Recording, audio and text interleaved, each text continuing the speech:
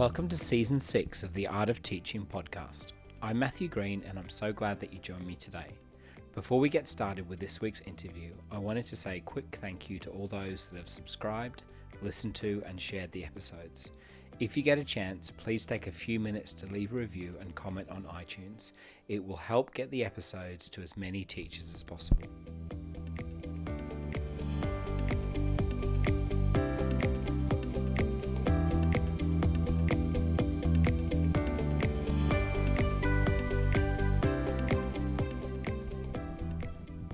Today I have a very special episode to share with you. Keishia Thorpe is the winner of the 2022 Global Teacher Prize.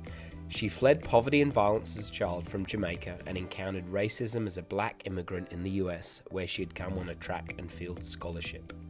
Her commitment to mentoring students who were all immigrants themselves and helping them find paths to higher education saw her named National Life Group's Life Changer of the Year Grand Prize winner for the 2018 to 2019 school year. She has dedicated herself to mentoring college applicants and student athletes, as well as expanding access to subsidized testing, financial aid, and full scholarships. We talked about how she overcame unthinkable obstacles and became the most recognized teacher in the world, the importance of representation and why it matters so much, and the power of determination and vision and how to instill this into young people. Keishia was a wonderful guest and it was an incredible privilege to speak to her.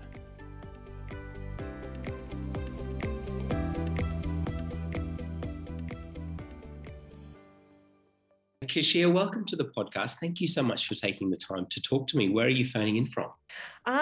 Maryland, USA. How's Maryland this time of year?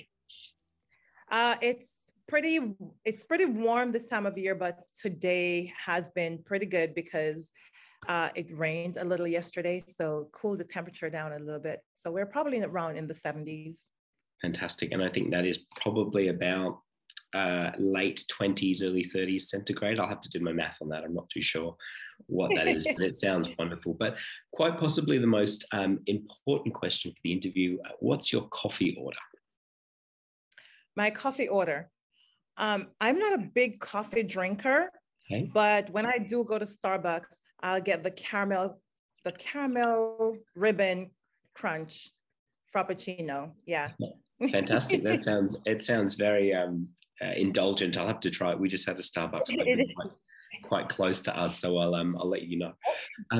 What's an item, just out of interest, that is still on your bucket list? I mean, you've achieved so much in your career, but is there anything else that you are still wanting to achieve in your life?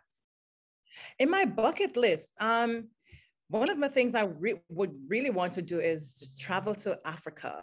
That's on my bucket list. And also, hopefully in the near future, have my own school. So those are two things on my bucket list. Fantastic. Why is Africa such an important destination for you? It's because it's a part of my cultural heritage. I've never been there. I know I've studied Marcus Garvey and the Back to Africa movement. Yeah. I'm very interested in it, very interested in the motherland. Also, I have a nonprofit organization that helps students from Africa as well. And I'm really interested in seeing the conditions that they live in. A lot of different things have been shown on television and you wonder what is true and what is not. And I've seen both worlds play out on television, the nature, the beauty, and then also the degradation and the poverty. So just to go and see for myself, and just to get in touch with that side of me. I did my background, and I think I'm part Cameroonian. So yeah, that would be interesting. Fantastic! It's such a wonderful and a diverse continent. It would be lovely to spend some time over there and just to get to know some of the incredible people. And so, it sounds like a wonderful trip. Just out of interest, Keishia, what if you could have a dinner party with anybody, who would be there? A dinner party. Obviously, Queen your family and Elizabeth. friends are Yeah, included in Queen the book. Elizabeth. Yes, I'm from Jamaica, and we were a British colony, Yeah. and so a lot of their influence. I grew up around a lot of British influence, and so yeah, I would love to have tea with, with or dinner with Queen Elizabeth. I love. I'm a great fan of Celine Dion. How poetic her music is. Elton John is a big fan too. I know that's kind of like a weird combination. Yeah. But yeah, all of them I admire for different reasons. Fantastic. I mean, that sounds like an incredible dinner party. Elton John, Queen Elizabeth, and yeah, Celine And Dion. Indian. Yeah, Yeah. I was born in the UK, and so I'm such a fan of Queen Elizabeth. I think that she's just an amazing woman when you consider how many presidents and prime ministers she has lived through her reign. She would be it would be amazing, I think, to sit down and just have a cup of tea with Yes. Elizabeth. It'd be really wonderful. I'm just wondering, Keishia, is there a book that you have read recently that has caused you to reconsider things in your life? Yes. Bedina Love. We Can Do More Than Just Survive. I read it over COVID when that big racial storm hit the US with the George Floyd scenario. Yeah, I read that book and learned so much about intersectionality, learned so much about myself. And as as an immigrant in the US, just learning so much more about who you are, Yeah. How to take your place in society, how to advocate for yourself, how to empower those around you, how to empower yourself, how to love yourself. Just there's just so much about the African American culture that I've discovered from just reading the book that is so personally empowering. Wow, that's really beautiful, and it's so lovely that you are someone who continually learns about your culture and continually discovers the richness and diversity of your background. I think that's really wonderful. Keishia, just on that, what was your upbringing like, and what was it like growing up in Jamaica and moving to the US? Well, I grew up in Jamaica, and I grew up with many different challenges. I grew up with my grandmother and my twin sister, and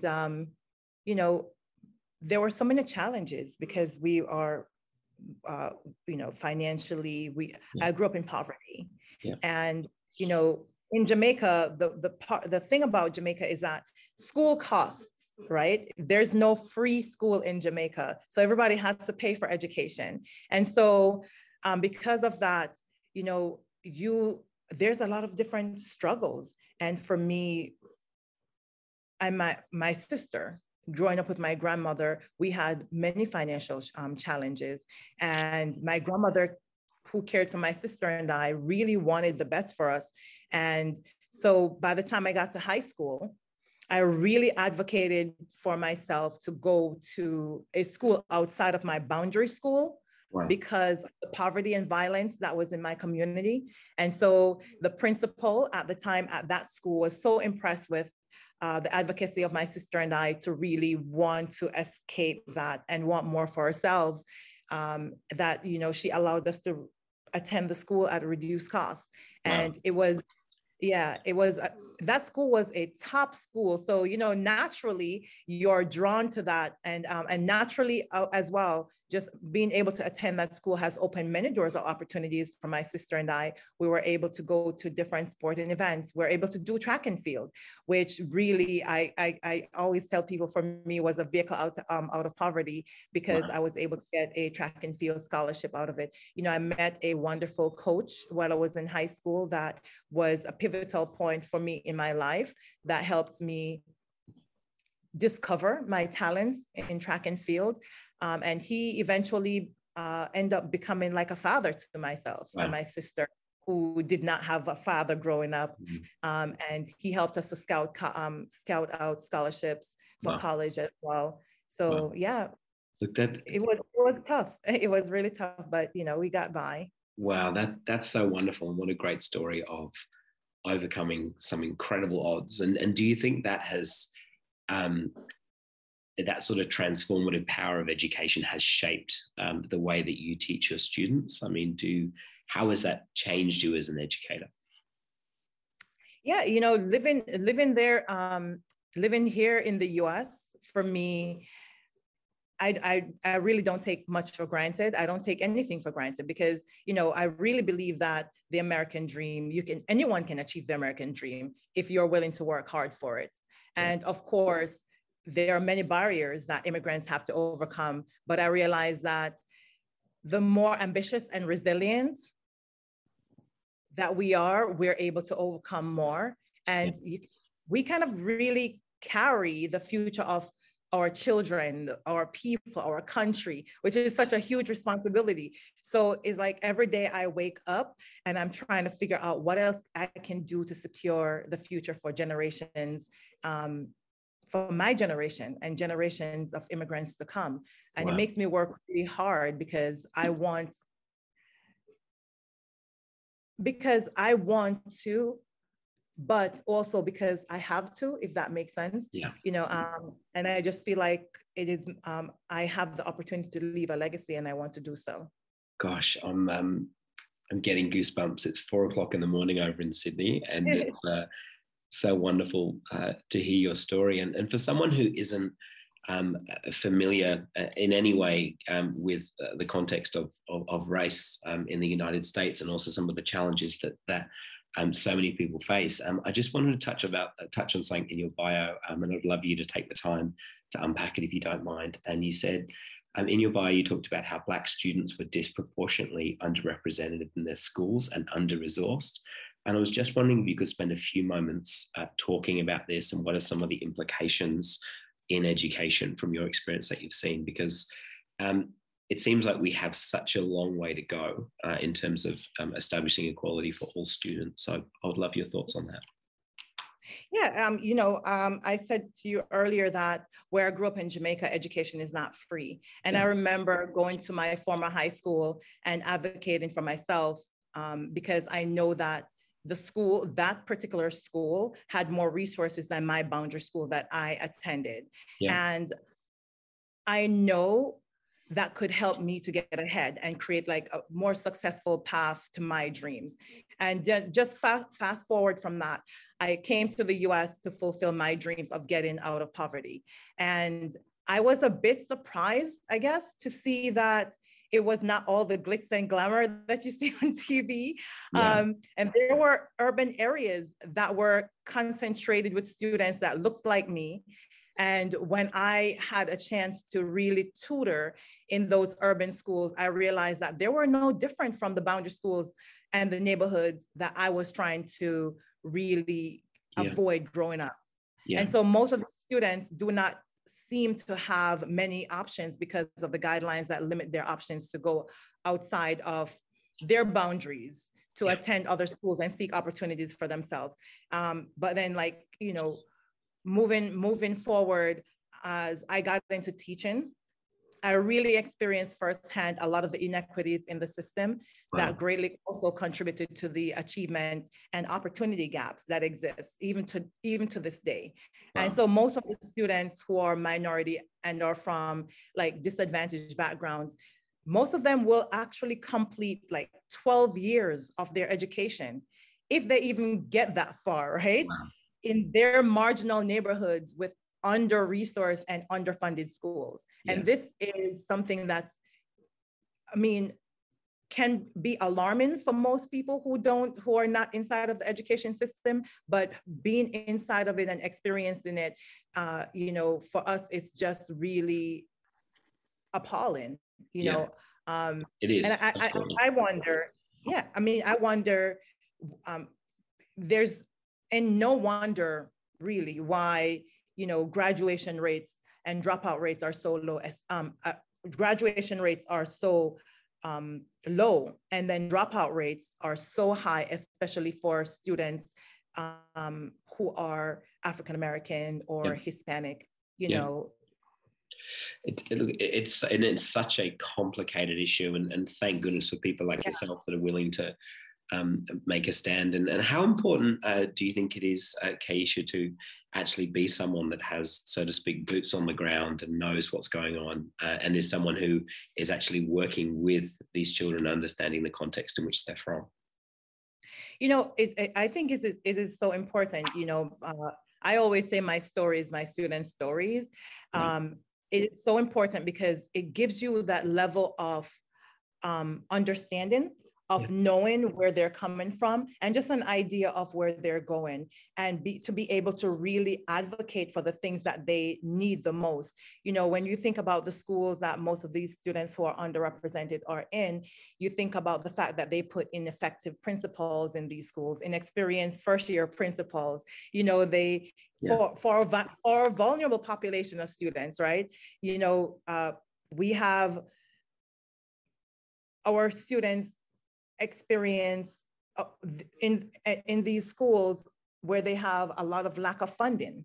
Wow. When we think about funding formula and how these schools are funded to meet the needs of those students who are in the most vulnerable population, and then we talk about representation, and we really talk about the fact that representation matters. Students need to see teachers that look like them as well in these schools. Research even says that students who see teachers that look like them at least one throughout their whole 12 years of education are more likely to be successful, and even more likely to want to go to college. So when I think about the work that I'm doing, I really think that there's a lot more that needs to be done, and a lot more people that look like me that need to be immersed into the education system. Fantastic. And I'm very fortunate to have, I've got two beautiful daughters who are just about to start in the education system in Australia. And I think it's so interesting what you're saying about representation. I mean, my wife is Indian, South African, and my daughters are the first Australian-born people in our family. And so I naively and rather stupidly had never really thought about representation until I traveled to South Africa, and I was the one that stood out, so to speak. And so it's something which I am so aware of, the way that the color and the look of the dolls that kids see in local stores, the importance of role models and people seeing others that look like them is so incredibly important. And I just commend you for being a voice for those students, and actually having your, as I said, boots on the ground and doing the work, because it's just so important. And I couldn't imagine how difficult that would be growing up and not seeing people that looked and talked and shared culture like you. I think that would be really, really difficult. And I couldn't possibly understand what that's like. And I think that's why that's so important, that there are people like yourself that are really making that difference in the lives of our young people. So thank you for that. If no one else says thank you for that.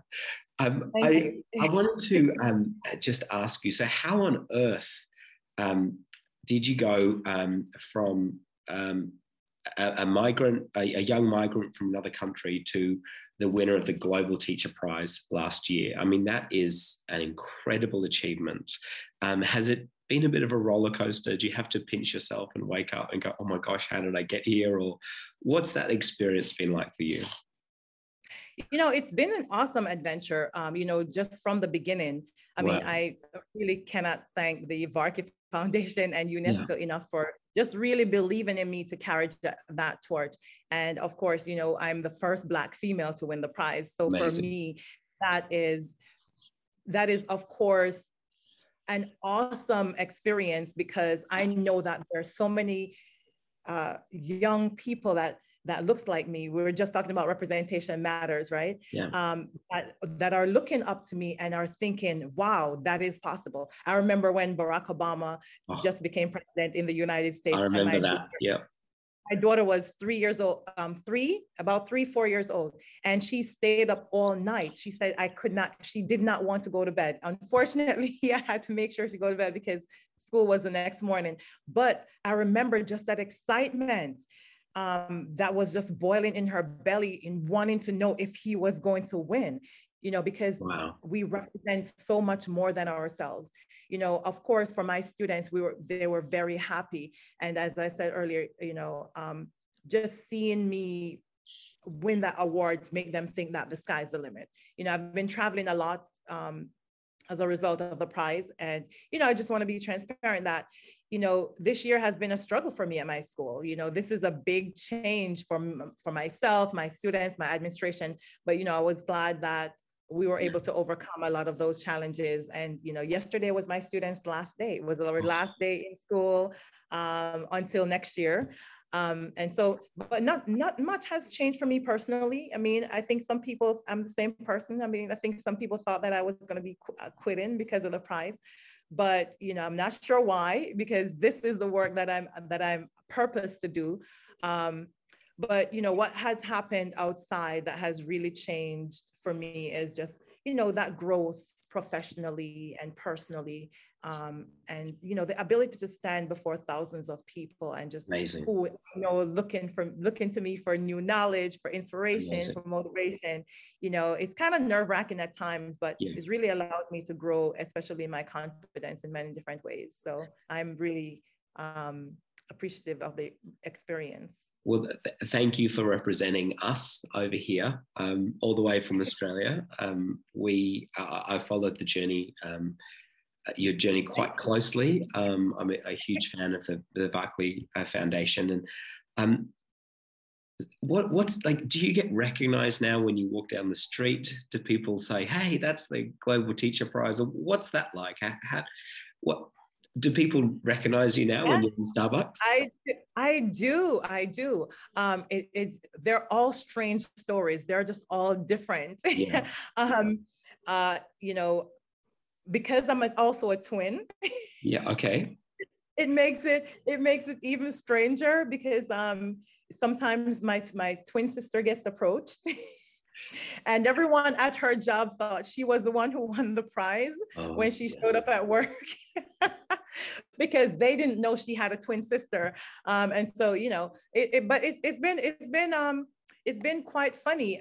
When I go to, I think most of the recognition that I've had is when I go to all these big conferences. I mean, when I went to Dubai, I was surprised how many people in the Middle East knew me. Wow. Every time I go to these large conferences, ministers know about me, Minister of Education know about me, teachers know who I am. So it's a lot of people in the education space know who I am. So I feel really proud to really represent teachers across the globe and just represent, what the education profession and platform is all about. Wow, that's so wonderful. And I saw a video, and I don't know if it was your family or your friends, but they were gathered around a television, and I think they were watching the ceremony. Yes. Was that your family or was that your friends? Yes, my family. That's my family, my close family. They went crazy. They were jumping around, and just it was really wonderful to see. Yes, what happened was because of course virtually, I found out virtually that I won the prize. Because of COVID, they weren't able to get all the teachers together in one place. So in the filming, that's when I found out, but it was almost like an interview session. And then they mentioned it within the interview session, something around, since you're the Global Teacher Prize winner, I think what would you do with, what would you use this platform to do, or something like that? And you were like, excuse me? And then I started answering the question. I actually was answering the question, and then she repeated the question. At first I didn't know, then that's when they went wild because they heard it, but I didn't, because I was so composed in answering the question. And then she repeated it. And then that was when it really registered, and I just went crazy, and we all went crazy because, it's for someone like me to win that kind of award is just a real testament to the kind of hard work that I've put in over the years in education. in my school, in my community, across the globe, helping students to get into college and just access higher education and access their future and a better way of life. And just really, again, for me, just a milestone to where I've started in my life, growing up with my grandmother in our poor community, to this point where I'm considered, one of the top teachers in the world, which is a Nobel Prize for teachers. I mean, there couldn't be no highest honor. And I think when I broke down crying, it was more so of, I can't believe that my grandmother, who has put so much into me, was not able to live to see this moment. Well, I'm sure she would be incredibly proud of you. And it's such a beautiful story. And I think if anybody was ever in doubt of the power of education, I think you have proved that it doesn't matter where we come from, but it doesn't matter what we look like. It doesn't matter what background we're from, but education really has that ability, if we're willing to work, to transform our lives. And it's really, it's incredible to see. I mean, what a journey. It's really wonderful. And I just wanted to just quickly refer to something that Mr. Jacob Scott, who I believe is the math success coach, said about you. He describes you as relentless when it comes to your students. So how on earth, firstly, do you believe that you are relentless? And also secondly, how do you stay passionate? And have you ever thought about giving up? Has there ever been a time where you think, oh, geez, this is too hard, I just want to take a holiday? I mean, to answer your question, yes, I am definitely relentless. What motivates me is knowing that I have been through what most of my students are experiencing, and I can serve as an example for them. Like, I strongly believe, in my students, and even though sometimes the journey gets tough, sometimes I've never once thought about giving up. I've never once thought about quitting. I'm just not cut from that cloth. I'm a fighter. And that is why, I want to see my students be successful. I want to, and I really honestly don't lower my expectations for my students. Like, I really challenge them every day, because I want to see them rise to the occasion. I want to remind them when my students see me rising ahead, I want them to be reminded that they too can do it. They have the willpower. They too are relentless, because I teach immigrants and refugees. And I mean, when I sit and speak with my students and they write about their stories, and you think about their journey isn't as half as what, mine is not as half of what they have went through, and the trauma that they have gone through just to come to America to access a better way of life. And so, when I think about their story, I can't even think about quitting. Because if I quit, it's almost like I'm quitting on them. I'm quitting on their future. Wow. So, me having the motivation to keep going is just helpful. It's really helpful, because that reminds them too that they too, there's, I guess, what we always say, a pot of gold at the end of the rainbow, and just, if they work hard enough, they too can achieve their dreams. Wow. That's so important. And like I said, it's, I think just the power of education and the power of a great teacher that has, as you are, that's making a difference in children's lives is so important. And did you have a teacher that made a difference in your life? Was there a teacher that modeled this for you? Well, I'll honestly say, because of my background, I was one of those students that most teachers did not necessarily mentor or take under their wings or push, because I didn't look like someone who would be successful in the future. Wow. I didn't necessarily have too many teachers speak negatively to me. I remember a few did, that resonated with me to this day, which is also what gives me that fire in my belly to keep going and to keep pushing. But I remember one specific person, John Messam, who was my coach. He wasn't necessarily a teacher, it was a coach. Coaches are so important as well, because sometimes you don't get it all in the classroom. Sometimes those people on the outside who are mentors that you're able to really connect with, that really pull out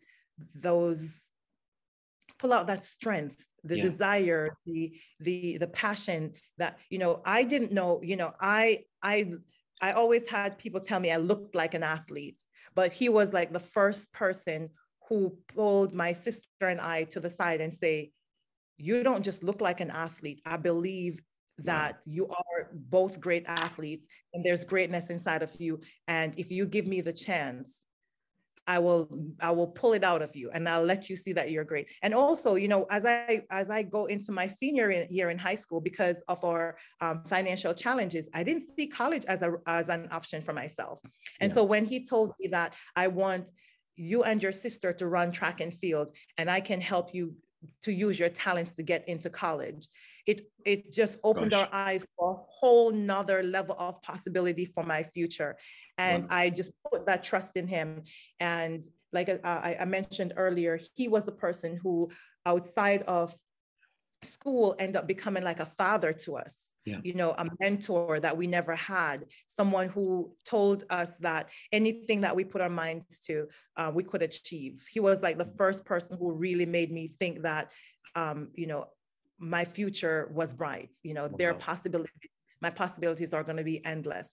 And from that, it just blossomed into a great relationship that really mentored us into the matriculation process, into going into college. Fortunately for him, he has seen and witnessed a lot of the achievements that I have had over this period of time. Unfortunately, by the time I won the Global Teacher Prize, he wasn't as well enough to understand the accomplishment. And maybe a few months later, he passed. But he's always remembered for the major impacts that he's had on my life and who I am today. Wow, that's such a beautiful story. And once again, I'm sure he would be so incredibly proud to see one of his students achieve what you have achieved. And what a great story. And can you maybe talk a little bit about the importance of sport and mentorship? Because I know that you coach a lot of athletes, and also why was it important for you to have success outside of the classroom as you did? Like I mentioned earlier, a lot of times we go to school, and because of our background, it is so difficult for us to have relationships with a lot of teachers because they don't connect to us. They don't connect with our stories. They don't come from the neighborhoods that we come from. They haven't experienced some of the things that we have experienced. And one of the things that I see here in the US as well as a teacher in the minority is that the majority of teachers in the US are Caucasian, which is about 87%, and 13% is a minority. However, they do not necessarily represent the diversity of the student population, which is almost 50-50. And so when I talked about representation matters, right? When you have teachers in the classroom that looks like you, that you trust, that you can build that one-on-one relationship with. I'm not saying that many students haven't been able to build relationship with other teachers from other ethnic backgrounds, but it's really important that students see people that look like them, who have been through, who have their story. And that's one of the reasons I connect so well with my immigrant and refugee students, because when we sit and we talk about our experiences, and a lot of times when we sit as a classroom, because my students represent about maybe 23 different countries. Wow. And so when we talk about the different, or the differences and the similarities in our countries, and the poverty and the things that happen in our country, and we connect on a whole nother level. And so for me, it's so important that students hear our stories, right? Because as teachers, it humanizes us. And it gives us that, it helps us to share that level of empathy with our students. And in sharing, it helps us to build that relationship, which is foundational for students in the classroom, because if they connect with you, they're going to show up for you in the classroom. Wow. And they're going to trust you. They have a sense of belonging. They feel like you value them. They feel respected. They feel acknowledged. They feel recognized. And it's so important when it comes to even academic excellence. And outside of the classroom, students need to see you in their communities. They need to see you doing community service. They want to see you pop up at their local grocery store, so that they can build that rapport. Some students, it's difficult when you're in an academic setting, because as teachers, sometimes we have these high academic expectations, and it's really tough for students to kind of really separate who you are in the academic setting. So seeing you in the community makes them realize that, like, you're just like them. You live in their community, or you visit their community, showing up at town halls where you can have that conversation with parents, where, you can build that rapport, where the parents know that you understand the needs of their students, their children, and the needs of their community. And also the fact that they see you from a more humbling perspective. Wow. Because a lot of parents see teachers up here, because they think teachers set the bar, right? We're so smart, we're so astute, and we're so stately. So so they see us up here, and they admire us for what we do for their children. But sometimes they want to see us down here on a human level, where they can actually connect with us and know that we are here for them. We're their advocates. We are here for their children. We mean well for their children. And that's when parents really partner with you to make sure that, what you're doing in the classroom is successful, because that's when they go home and they start driving into their children the importance and the value of that education. And sometimes, even though parents may not see the value of education, just forming that relationship with them allows them to see it in a different light, and allows them to really push their children more. When we think about sports, a lot of children use it as an escape from the poverty, an escape from the violent community, an escape from gangs, and inappropriate activities that they are constantly bombarded with in their communities. And so we need to make sure that we're doing a lot more to foster that, giving students an opportunity to use their talents as well. For me, I may not have gotten, I honestly, because of my challenges, I was never a top student in high school. I was around the 3-point range in my GPA. So I was never one of those top students. And so I would never see myself getting an academic scholarship for college, right? But the ability to for someone to harness my talent and plug into me that this is an opportunity for you to use that to still access your dream was so important and so eye-opening for me. And so that's why one of the reasons my nonprofit organization exists is to have students use their talents as vehicle, as an option to really access their dreams. Gosh, it's so inspiring. And I love just how much you light up when you talk about the power of education and what you've, not only what you've achieved, but I love the service that you have for other people. It's really, really, really inspiring. And Keishia, I just wanted to ask you a couple more questions about obviously the COVID-19 pandemic has wreaked havoc across educational communities.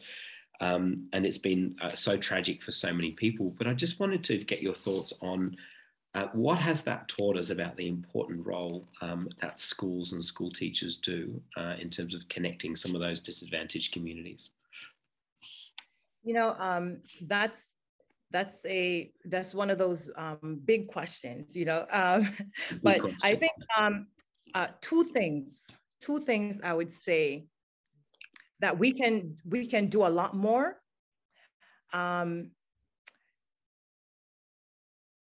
And we could have done a lot more, yeah, and that we need to do a lot more, if that makes sense. Absolutely. You know, because the pandemic itself has really magnified a lot of the issues in our schools, and the school systems, and how we fail to serve the needs of all of our students and families all together. And it's really forced us to realize that all the things that we took for granted and how we underutilize resources or the lack thereof.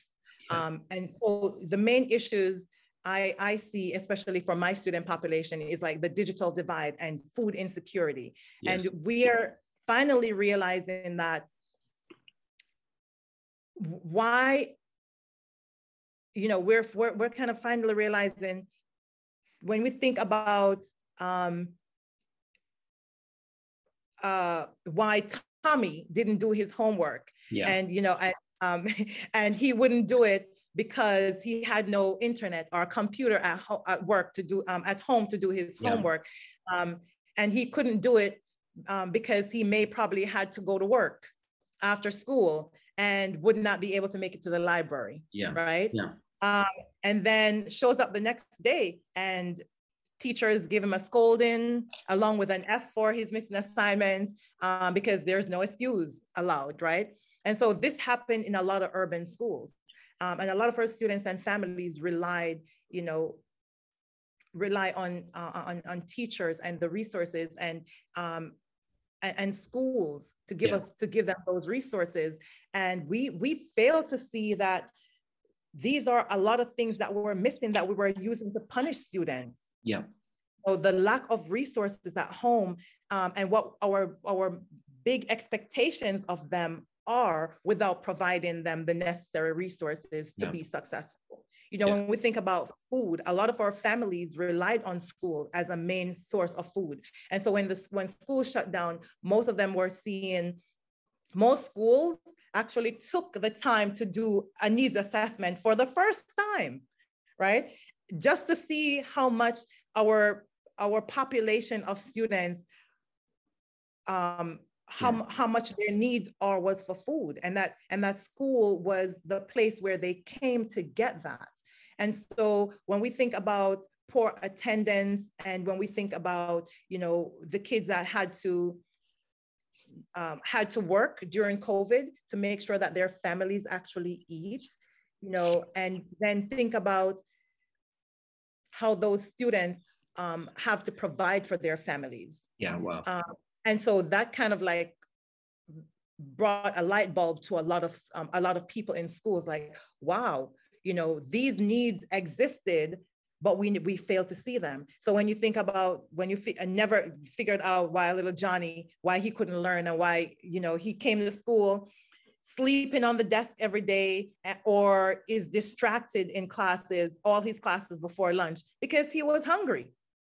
And so his lunch yesterday was probably his last meal. So, you know, it's made a lot of us do a lot of introspection and realize that there's a lot of things that we could have done, and a lot of mark where things were missing. And then moving forward, there's a lot of things that you know, that we are behind in. That we need to catch up, because education is running so far ahead, especially through in the digital scale, and we're so behind. There's so much that we need to catch up on. Do you think, or are you optimistic that we can learn these lessons, or do you think that we will? I know this is generally speaking, but do you think we will jump back into familiar habits?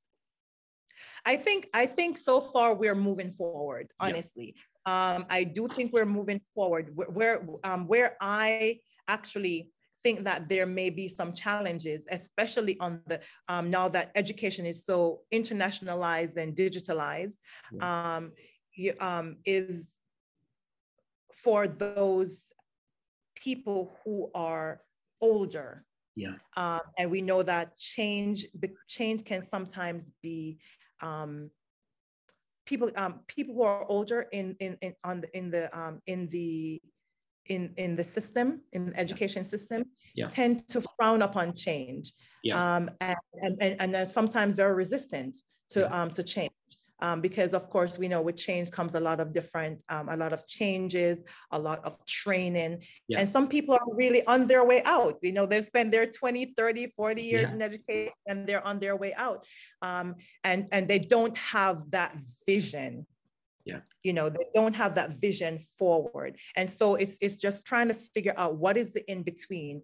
How do we cycle those people out and bring in all those new ideas? Or how do we keep them in the system? Because they are honestly some of our more expert teachers are more, and they bring a lot to the education platform. So how do we keep them in and keep them still interested and help them also to mentor the younger teachers coming in, so that we can all be on the same page and making sure that all the needs of our students are met, all of the needs of our modern students and our modern classroom. Yeah, absolutely. It seems, I think if we weren't optimistic, we would be in the wrong profession. I think that's a good sign that it's time to leave. I've just got a couple more questions for you, and I want to be respectful of your time. And this is a big question. Feel free to answer it however you see fit. But what do you want your legacy to be? My legacy. Big question. What do I want my legacy to be? When I think about all the things that I've really accomplished, I really want my legacy to be that when I leave here, I want to be one of those people who people will remember for advocating for equity in education. I want to be not just locally or nationally, but just globally. I want to be one of those people that people will consider was a champion for students who were underserved and underrepresented. Wow. I want to go down as being one of their champions, and one of those advocates for higher education, and for advocating for access to higher education for all. Well, I think you're well and truly on the way to achieving that. So it's a huge privilege, like I said, to get to speak to you. And I'm incredibly grateful that you would take the time and chat to me all the way over in Australia. And just a final question, where can people find out more about you and stay in touch with your amazing work? Where can people find more about me? I'm on uselite.org. That's my nonprofit organization, uselite.org. And I'm on Facebook, Twitter, and Instagram at Keishia Thorpe. Keishia, thank you so much for taking the time to talk to me today. It is a huge privilege, and congratulations not only on the wonderful award, but also for your incredible advocacy for our wonderful profession. And so it's so lovely to see your amazing work, and it's a real privilege to get to speak to you. So thank you so much. Thank you so much for having me. I really appreciate you allowing me to share with you. Thank you. Take care. Bye-bye.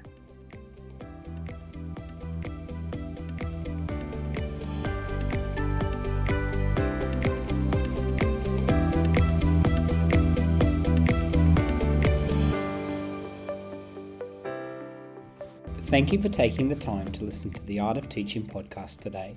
I hope that you, like me, got some valuable insights out of our discussion. For show notes, please visit theartofteachingpodcast.com. I've one favour to ask. If you could please head to the iTunes page of the podcast and rate and review the episode. This would really help to get the interviews and resources to as many people as possible. Also, I've created a private Facebook group so that we can continue the discussion after each episode. The link is in the show notes. Thank you again for listening, and until next time.